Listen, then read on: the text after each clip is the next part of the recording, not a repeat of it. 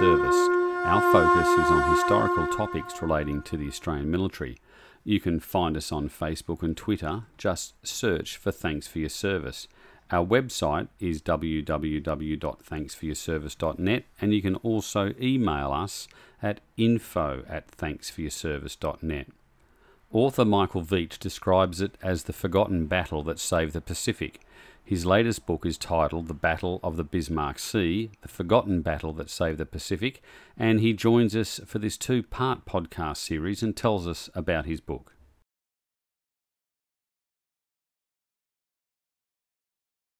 So joining us on the line from Melbourne is best-selling author, actor, broadcaster and RAF Reserve Officer Michael Veitch. Michael, thank you for joining us today.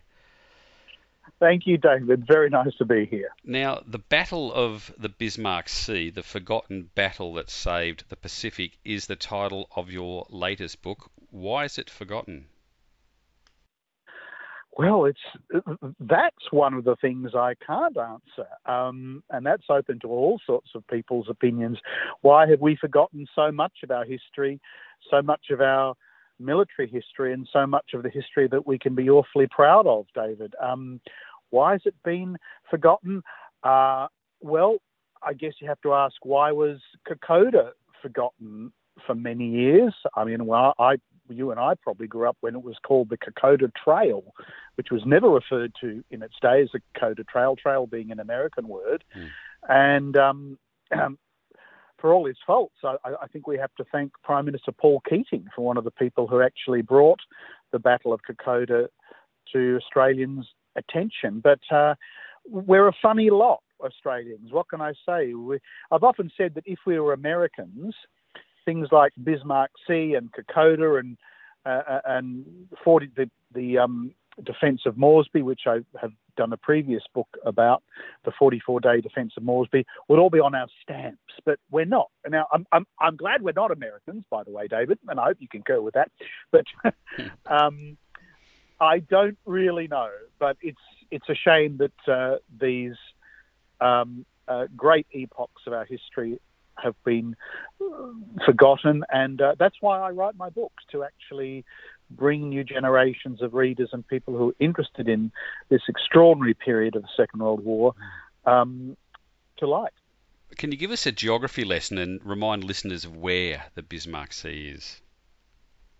Yes, it's often confused to people. People saying, "Oh, you're doing a book about the battleship Bismarck." I said, No, it's not. As we know, Otto von Bismarck, was the great statesman who united Germany in 1870, and that immediately set off Germany's quest to join the colony.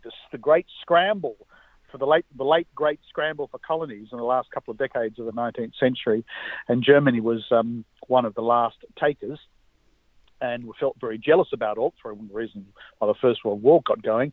And so one of their colonial acquisitions was the Southwest Pacific, very close to us, and big chunks of Papua and New Guinea and the Solomon Islands, and all these little islands like Micronesia, island groups to the north of New Guinea became German colonies. So they named an area of ocean just to the north of New Guinea, between the northeast coast of New Guinea and the two big islands, New Britain and New Ireland. They named it after their great hero, Otto von Bismarck. Hence, it was and still is the Bismarck Sea. And that's where we're talking. And in terms of the Battle of the Bismarck Sea, can you give us an idea of the lead up to the battle, and then we'll go through the battle itself and the aftermath?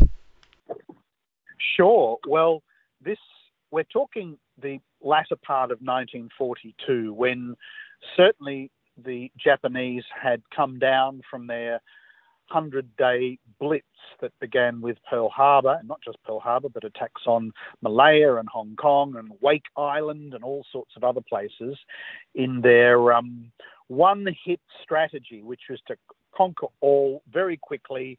There was no plan B, and that's what they planned to do, and very nearly succeeded. The rush to conquer by Imperial Japan, the end of 1941, was simply extraordinary and very successful. They rolled up all these places like Malaya. They crashed into Singapore, the impregnable Singapore, and they could have kept going if they hadn't had a bit of what they call victory disease or victory fever, where you can't quite believe how well you've done and you kind of doubt your own hand. If they'd actually sailed into Port Moresby Harbour in, say, maybe January or February 1942, they probably could have taken it, and that would have been it. They didn't. They then paused. Then they tried to actually expand their initial conquests and tried to go further north and tried to go further east. And they failed to do that, and that was what the Battle of Midway essentially was about, and where they lost all their aircraft carriers. Then, of course, the great attempt to take Moresby over the Owen Stanley Ranges that we all know about, the epic of the Kokoda Track, and they got to within sight of Moresby and then were gradually pushed back. Well, they actually were called back, the Japanese, but they were also pushed back.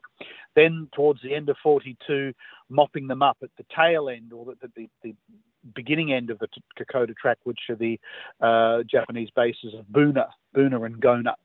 Little villages and mission stations before the war. They were on the north coast of New Guinea, where the Japanese had fortified them. And the Americans started to come in, and the Australians fought these dreadful battles where disease was rife and the conditions were ghastly in New Guinea. Now, at this point, Japan was down but not out. And people forget that. People forget that people often tend to think that after Japan was foiled to take Moresby at Kokoda and also at Milne Bay, which I've also written about, a story I've also written about, they were basically done and dusted. It's not nothing could be further than the case. Japan in the first month of 1943 was still a tremendous force to be reckoned with.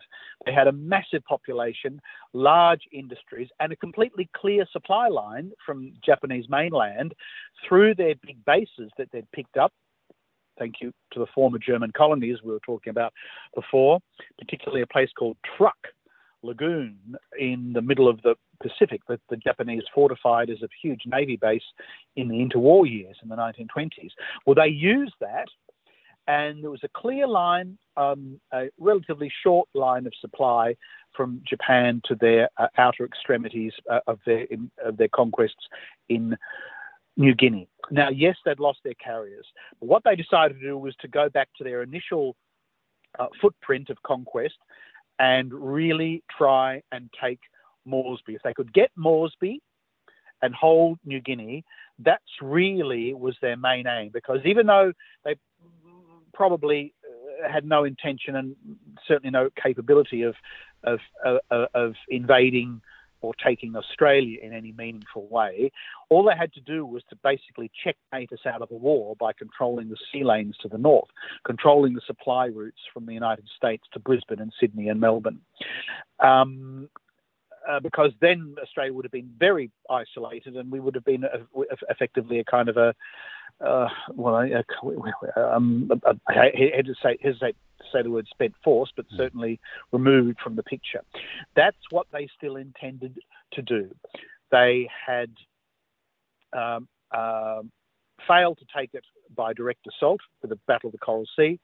They'd failed to take Moresby over the overland route. They'd failed at Mill Bay, so it was going to be fourth time lucky. So what they thought they could do was to build up their bases that they already had on the northern coast of New Guinea, particularly the town of Lae that they had invaded and taken, I think, in January 1942, and they'd built up significantly since that time. They tested it in January 1943, the first weeks of January 1943, by sending a convoy down from Rabaul. That's the other big navy, a big port that they'd got in the beginning of the war, the former Australian administrative capital of our Australian territory of Papua on the big island of New Britain.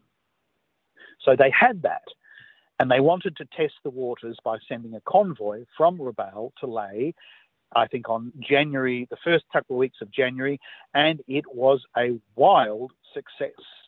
They were over the moon, the Japanese. They realised, we've got the Australians, we've got the Americans, because even though we lost Buna, we lost Kokoda, they're now exhausted, which was absolutely true. Our armies were spent at this stage of the war. The Americans were only really getting going. They had no idea of the ferocity of the Japanese fighting man.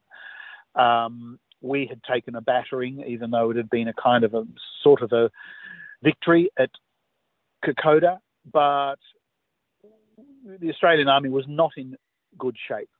So that the Japanese thought, all we need to do is build up our northern coast New Guinea bases, and from then we can take places like WAU, WAU, which was an airstrip in the mountains not far from Lae. There'd been an assault on it earlier, but it had failed, but they reckon they could get it the next time. So places like Salamaua, WAU, Lae were all the Japanese reckoned they needed to restart their conquest of Moresby, and then it would have been game over. The convoy that arrived at Lae, virtually unmolested, they'd lost a ship in it. Now, these are big old freighters that the Japanese had, and they were prepared to lose up to half of their convoys in this period of the war, and they still would have considered it a success. They lost one ship, and most of the supplies for that were offloaded to another ship. When the news of this convoy having gotten through filtered to the American and Australian higher commands, they considered it a catastrophe and a disaster. They said, this can't happen. They even tried to attack it by air, but they just got it wrong. They had no system. The B-17s went in alone. There was no coordination. They realised the navigation of the American pilots was poor. Their morale was poor. The B-17s had basically been the clapped-out jobs that had sort of limped over from the fall of the Philippines. Half of them couldn't get oil filters, couldn't get air filters, couldn't get the right oil, couldn't get bearings. They were sort of parked wingtip to wingtip at Townsville and Charters Towers waiting for supplies to come in. The American airmen were demoralised and had no real kind of esprit de corps. And then this Japanese convoy arrives, reinforces their base at Lae very successfully. It's considered a very, very bad chapter in the war in Japan. This was the climax of a couple of things at this period of the war. Earlier, there had been, thank goodness, a new American commander arrive, Army Air Corps commander, a man called George Kenny, who came to Australia and was like, oh, bloody hell, what have I got to deal with here? Here are these thousands of men of my Air Force, Army Air Force, dispirited, badly supplied, no morale. I've got to build them up again. And that's what he did. He also developed new bombing techniques, low-level bombing. He was a proponent of low-level bombing. He wasn't part of the kind of bomber mafia that operated in Europe, where you had to hit a town from 18,000 feet with 1,000 aeroplane. He was a much more strategic Kenny than that. And he said, well, you can't see anything anyway. It's all jungle. You've got to get down low to the treetops to bomb anything anyway. So let's try it that way. So gradually, the last few months of 1942, he was building up his Air Force, which he was able to rename the 8th Air Force. And then this disaster happens. The Australians, Americans said to us, look, if the Japanese can keep doing this, we're stuffed. There's nothing we can do. We can't attack them. We've got no technique for attacking their naval convoys. They often arrive in poor weather, so we can't see them. They're often very heavily defended from the air. They're escorted by Japanese destroyers. That Japanese destroyer force was probably the most efficient naval force of just about any naval force of the Second World War. The Japanese destroyer commanders and crews and the ships themselves were absolutely brilliant. And they had thousands of them, which they'd been busily making during the 20s and 30s. And they were very heavily armed, particularly with anti-aircraft fire. And they were a very efficient mode of naval warfare. They're often convoys were often escorted by several Japanese destroyers, and they were a formidable thing to attack from the air. It was then discovered after the success of this Japanese convoy, which I think was called Convoy 18, then our wonderful code breakers in Melbourne was the kind of Bletchley Park of, and Townsville were the Bletchley Park of Japanese code breaking in the Allied forces during the Second World War. They picked up the Japanese were cock-a-hoop about this Convoy 18, and they were planning another one, a much bigger one, which was going to set sail from Rabaul, and they knew this because they broke the Japanese code, on February 28th, the last day of February 1942. It was going to head to somewhere in New Guinea, they didn't know where yet, and they knew they had to stop it because they picked up it was going to be something up to 8 ships, I think, 8 big freighters, crammed, and you could, with the Japanese army at this stage, you could put an entire division in a convoy of that size, not just a couple of battalions that had gone through before, and they realised they had to stop it. They had to find a way to stop it. Entered to the scene the Australian contingent of this story in the form of a kind of one of our really early flying war heroes who'd been a short Sunderland pilot in the first couple of years of the war with 10 Squadron. Wing Commander William Bull Gehring. Short, stocky, gruff, bad-tempered, probably a bit of a bully, if his son, who I've become friends with, is anything to go by. Yeah. But when he came back from having won one of Australia's first DFCs in the Second World War, he came back to Australia a war hero, and his tour gone. His tour brilliantly carried out. And they said, "Well, what do we do with you?" And Gehring said, "Oh, well, the Japanese are going to come into the war soon, so put me up to Townsville and I can help run the Air Force." And they go, "Oh, don't be ridiculous." "Yeah, well, whatever. You think that's why they gave him that job." He knew exactly what he was doing, and he knew how badly organised the Royal Australian Air Force was. He'd even done things in Britain. He'd even gone and he'd sort of watched the Battle of Britain taking place and how well the RAF was organised. And he went into a couple of those wonderful ops rooms and just watched how they did it, and even pinched a couple of the pieces of stationery of Royal Air Force sort of, aircraft sighted sort of stationery and copied it and set up his own kind of base and control station in Townsville before the Japanese came into the war. They thought he was mad. Of course, then Japan did come into the war, and they thought he was a genius. And he was, in a way. Now, he was in charge of the Royal Australian Air Force northwest area. Northeast area. And I confused because they kept changing. It was just north and northeast. And I can't remember if it started northwest and northeast or started just north and they made it northwest. But anyway, the area of control, which was where we were fighting, was Wing Commander, maybe been a group captain at this stage, I can't remember, but he was in charge of it. Now, he was good friends with Kenny, the American general in charge of the 8th Air Force. They were good mates. They were very similar people. They were kind of outliers. They weren't fancy. They weren't friends with politicians or senators. They didn't have a glamorous sort of social life. They were just very, very accomplished warriors, both of them. And he knew, and he was very blunt about telling the Americans, you don't really know what you're doing. You're turning out boys with no navigation skills. Gehring was a one of the world's great navigator par excellence. Navigation was his big thing. So he was very concerned when stories about the American Thunderbolts, and this is a true story, a flight of American Thunderbolts arrived in Cairns, were ordered to, it was one of the few or was it Lightning? I think it was Thunderbolts. Someone who, Peter Dunn, who does Australians at War, told me it was Thunderbolts, so I'll believe Peter.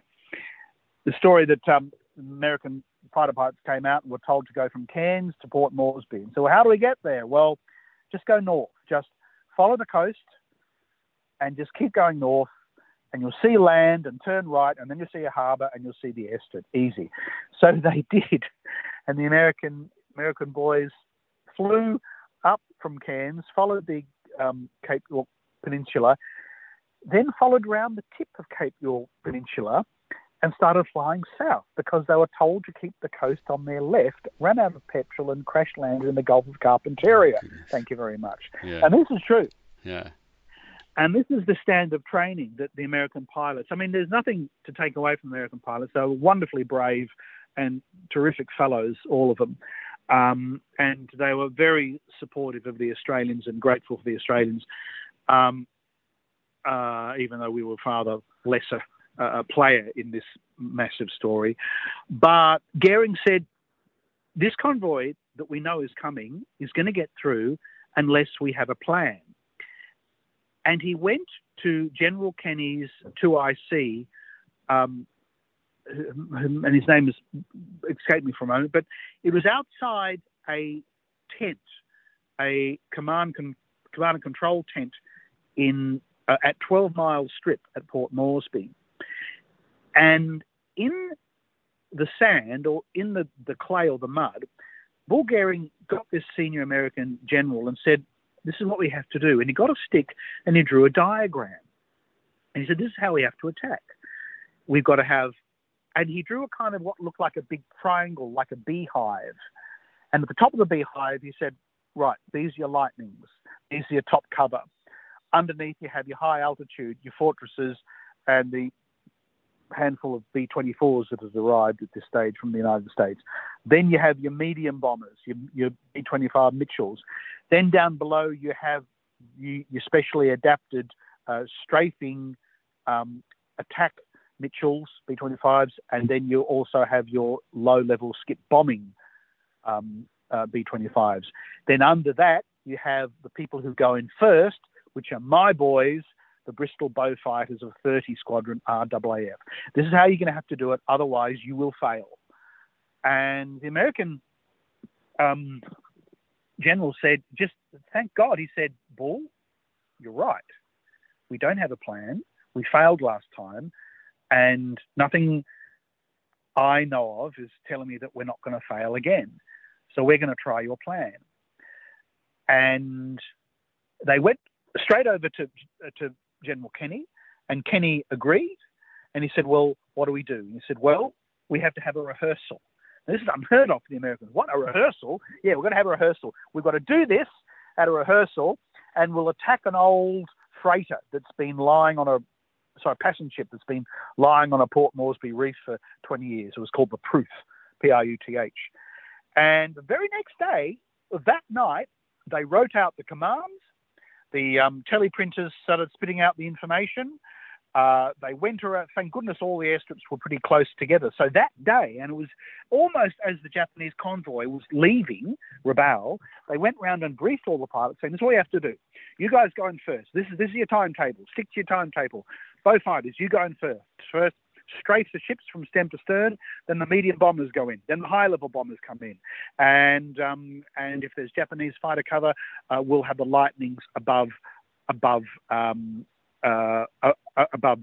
giving fighter protection. So they had a rehearsal. Nothing like this had ever been done in just about the history of air warfare. And that's, I mean, you didn't rehearse.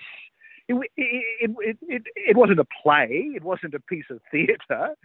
It was something that you got orders and you did. The idea of having to rehearse it was kind of quite bizarre, but rehearse it they did. And thank God, because the rehearsal was a disaster. Goering had boasted quietly with look, you American pilots are pretty crappy, but my Australian boys, they're the real deal, and they'll show you how to do it. Well, 30 Squadron let him down that day because they were late. So that all the pilots, all the crews were briefed. I mean, it was all too hurried. That's the trouble. But they were briefed. and they were told to turn up at and basically perform their manoeuvres over this ship. General Kenny and Wing Commander Goering watched the rehearsal from a hill, and they realised it was a disaster. So they went around again that night and tore these young men a new arsehole, basically, saying today was not good, tomorrow has to be better because the Japanese are coming. And sure enough, they got the alert that the Japanese convoy had made its way down New Britain into the Bismarck Sea and were approaching their target of Lae. There was not much room for error. Not much room for error. The most feasible place to attack the Japanese convoy was pretty close to their destination point of Lae. It was very hard to coordinate it. The weather was on the Japanese convoy's side for the first few days, and then they thought they were home and hosed. The Japanese thought they'd lost one ship, Catalina, had attacked one of the ships and sunk it, and then nothing. And then they actually lost sight of the convoy over the past 72 hours. But then they found it again. Then it turned up, approaching Lae a few hours from Lae. So this is March the 3rd we're talking of now, and suddenly the weather cleared, and all these American and Australian airmen early that morning got their orders to fly to Cape Ward Hunt, which was a little speck to coordinate the formation, and we're talking about possibly up to 80 or 90, even 100 aircraft were to coordinate at their designated altitude over Cape Ward Hunt, and then proceed to the battle area, which was a designated coordinate in the middle of the Bismarck Sea. And there's a wonderful story of a gun emplacement on Cape Ward Hunt being under construction still, and the Army fellows suddenly seeing these Beaufighters turn up and start circling, and then the American plane starts circling, and suddenly there's 100 aircraft over their head, and the roar of it was like nothing they'd ever seen. Nothing like this had ever been seen in the Pacific, full stop, and nothing would be seen till much later in the Pacific War. But this tower of aircraft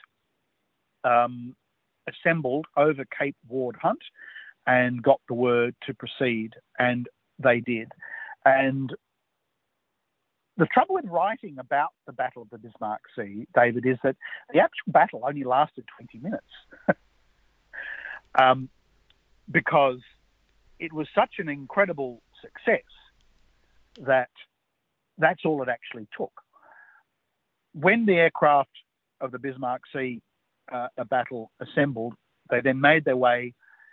And yes, there were the Japanese convoy. The Japanese initially thought that their story, because there were quite a few survivors from the battle on the Japanese side, and they wrote diaries, some of which were recovered later. And there was like a couple of the big ships were having a kind of a parade, like briefings on what to do when you get to Lae, because we're nearly there. And so they were so cocky that they'd succeeded. They basically thought, they'd won. And then suddenly these Beaufighters turn up. And the Beaufighters were ordered to go in first and basically decapitate the ships. That is, try and strafe them with their 4 20mm cannon and 4, or was it 6, I can't remember, on the Beaufighter 303 machine guns. Or did they have .5s? I can't remember either. Sorry, the eggheads out there will correct me if I'm wrong, David. And the strange thing happened when the Beaufighters started to approach the ships, because normally it's very difficult to strafe a ship from stem to stern because the ship will maneuver, and it's very hard to yaw an aircraft to actually keep up with it. But what the Japanese ships did was swing their bows towards the oncoming bow fighters of 30 Squadron because they thought they were torpedo bombers. They were trying to present the smallest possible target for a torpedo run, but they didn't realise they were about to be shot up from bow to stern, and they were. And most of the ships received this really fierce treatment of the bow fighters coming in low, lifting their nose and destroying the decks of the ship, and particularly killing the command structure, literally. The cannons firing into the windows of the bridge in a split second killed the captain, killed the navigation officer, so the people down below on the ship didn't know what was happening. Then, sure enough, the Americans started to do their skip bombing, which were the Mitchells that had been developed to drop a bomb low on the water and have it tossed along like a pebble. It's very hard to hit a ship from 20,000 feet or even 8,000 or 5,000 feet, but to get down really low is the way you did it. So that's what happened. So the ships of the Japanese convoy, the first one they got through was called 18. This one was called Convoy 81 in some weird kind of symmetry. As I said, 20 minutes was all it took for this incredibly bloody but incredibly one-sided battle to take place. None of the ships got through to Lae. They were all checked and sunk on their 11th hour. Actually, that's not quite true. One of the ships that had been sunk in the middle of a storm 48 hours earlier picked up the survivors and raced ahead and dropped them at Lae. And they're the only offloaded people from the Japanese convoy that arrived at Lae. But the rest of the convoy didn't make it. As I said, the cargo ships were all made into blazing wrecks. Some of them had nothing but aviation fuel, so they were like sort of flaming torches. The fires were so fierce that the hulls of the ships actually glowed white hot and started to melt, is how fierce the heat was from some of them. One of the escorting destroyers was out of control and actually collided with one of the cargo ships that was supposed to be escorting. One of the Japanese destroyers had its stern blown off, and that rolled over and sunk. Not all the Japanese destroyers were sunk. I think two were sunk, but all the cargo ships were sunk, and that was what was being aimed for. All left blazing, dead in the water hulks. The Australians and Americans couldn't believe how easy and how successful it had been. And we know what it was like because the great Australian war photographer Damien Parer, who had just happened to attach himself to 30 Squadron RAAF in the weeks prior to the battle, had brought his movie camera along for the ride, so to speak, and filmed the battle, filmed it brilliantly. And a few weeks later, the Australian newsreel cinemas were showing Damien Parer's film Bismarck Sea Convoy Destroyed, and you can see it on YouTube, and it is quite amazing. Michael continues telling us about his book in podcast number 46. Leave a comment on our Facebook page, and if you're listening to us via iTunes or other podcast apps, please leave a review. Your review helps others find our podcast. You can help support this podcast via Patreon or Buy Me a Coffee. The links are on our website, and your support helps us with the production of this podcast. Thanks for listening.